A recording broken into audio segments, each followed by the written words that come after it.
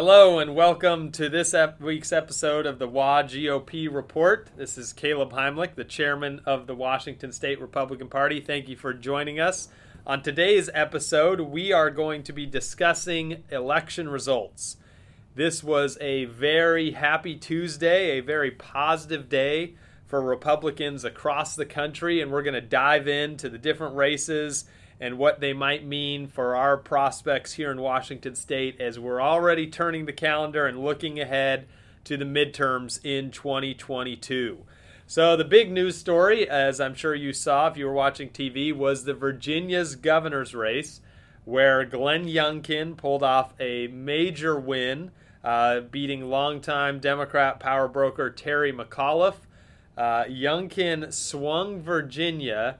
He was winning by about 2%. That was a state that went for Joe Biden by 10% just 1 year ago. That is a 12-point swing and is a huge momentum boost for Republicans across the country. And not only did Glenn Youngkin win, but also Winsome Sears won the lieutenant governor's race, and a Republican was elected attorney general. The Republicans swept the 3 statewide races in Virginia. They had not won statewide. We had not won statewide in 12 years, since 2009. So that was very positive results. And also in Virginia, Republicans flipped 6 seats in the House of Delegates, which gives them a majority. They flipped the chamber from Democrat control to Republican control. And so I think there's a couple lessons to be learned from Virginia. Number one is the issues matter. Republicans won really talking about kitchen counter issues. They were talking about education and standing for parental involvement, parental say in what is taught their kids. But they also, Youngkin was running on charter schools and bringing back honor programs and excellence in Virginia education.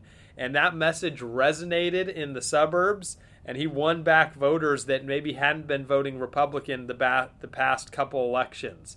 So I think a really good lesson there is that we can talk about education, and voters care about how their kids are educated. And they agree with us on wanting options. They want opportunities. And so Republicans will be talking about education in the 2022 elections. Youngkin was also talking about public safety and keeping our communities safe. And he was talking about the economy and rising costs, inflation, all those pocketbook concerns that people are looking at under Biden and the Democrats' radical agenda that are really a huge opportunity for us. Other results to look at was New Jersey. The governor's race is still too close to call, a very close race.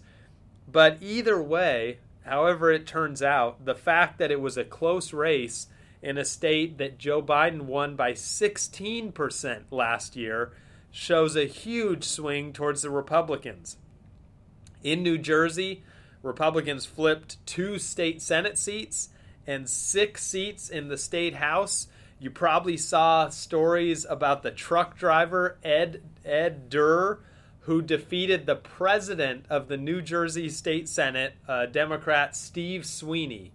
And this was a very interesting race to look at because you had a blue-collar commercial truck driver that was fed up, and so he ran for state Senate. He only raised $10,000, and he won that district by knocking on doors. There was an article where he was knocking on doors 20 hours a week on Tuesdays, Thursdays, and then Saturdays and Sundays. He was wearing through shoes. He was getting out. He was talking to the voters about how they were not represented in a state where the governor was out of control. That sounds like someplace else I know, maybe someplace where I live. Sounds a lot like Washington State. And so that is an opportunity we have. We want to recruit candidates in every district across the state to carry that message, and we might shock some people with some of our races in 2022. So I'm super encouraged. Elsewhere across the country, there was a House district in Texas that flipped. That was a big win. We won several statewide judicial races in Pennsylvania, which was great. We won some mayoral races and city council races in New York and Georgia, South Carolina as well. And now turning kind of to Washington State, we had some really good news and results here as well. There weren't a ton of partisan races on the ballot this year, but in a lot of our city council races, the business candidate and the candidate that was backed by local county Republican parties were winning. We are winning a seat in the Yakima City Council, which would be a big flip. That was Matt Brown, our Yakima State Committee man, very involved with the Republican Party. He was working hard, out knocking on doors. He's winning his city council race. In Puyallup, Dennis King is winning big. And the theme of his campaign was, let's not turn Puyallup into Seattle.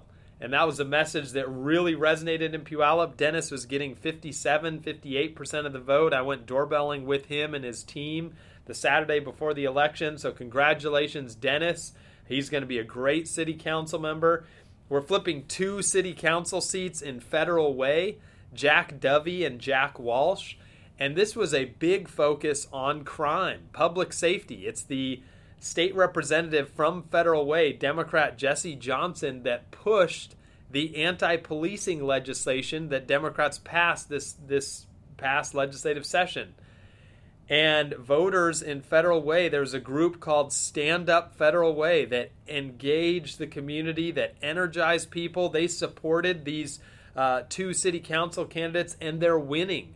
That is a huge opportunity for us as we look to the 30th legislative district in 2022, and an opportunity to flip a Senate seat and 2 House seats in the 30th legislative district. So I'm really excited about that. We also had good results this past Tuesday in Bellevue, where our good incumbents are winning.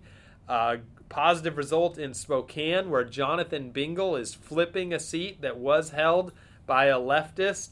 And now we'll have at least 2 common sense people on the Spokane City Council.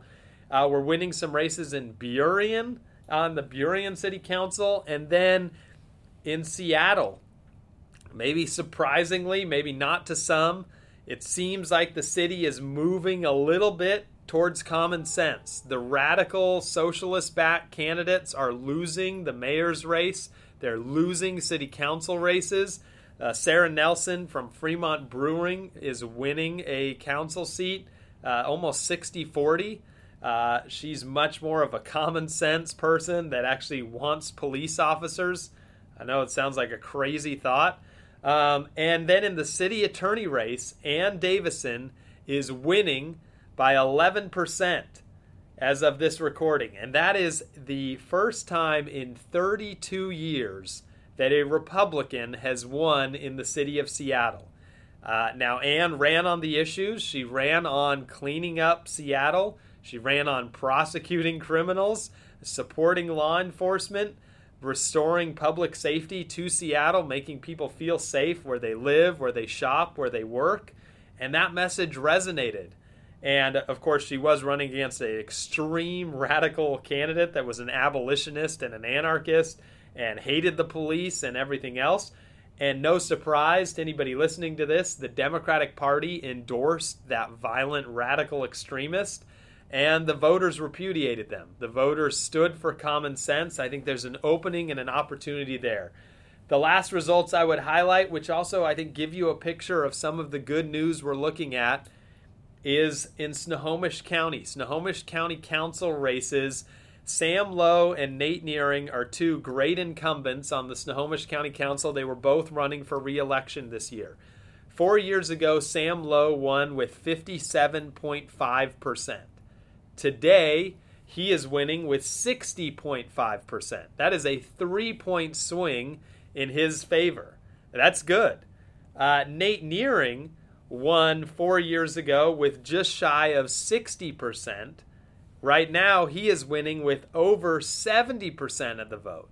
That's over a 10-point swing to the Republican Party side. And now Sam and Nate are both great candidates. Congratulations to them. I'm excited they get to keep serving the citizens of Snohomish County.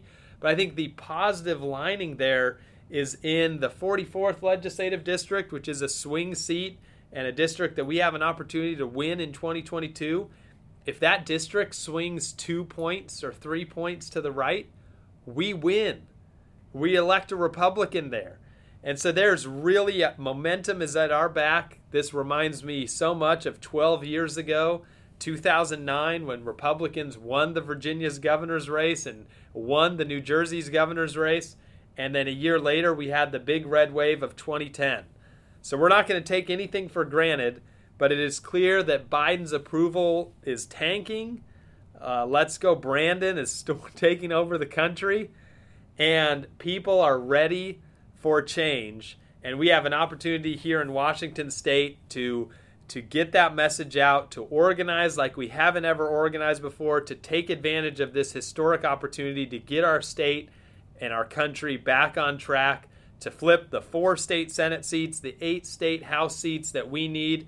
We'll give you an update next week or the week after on redistricting. We're fast approaching the deadline of November 15th, and so we'll keep you posted on what the results of that, and we'll talk more with other guests and others as we build the big red wave in 2022. But for now, thank you for joining us, and we'll talk to you again soon.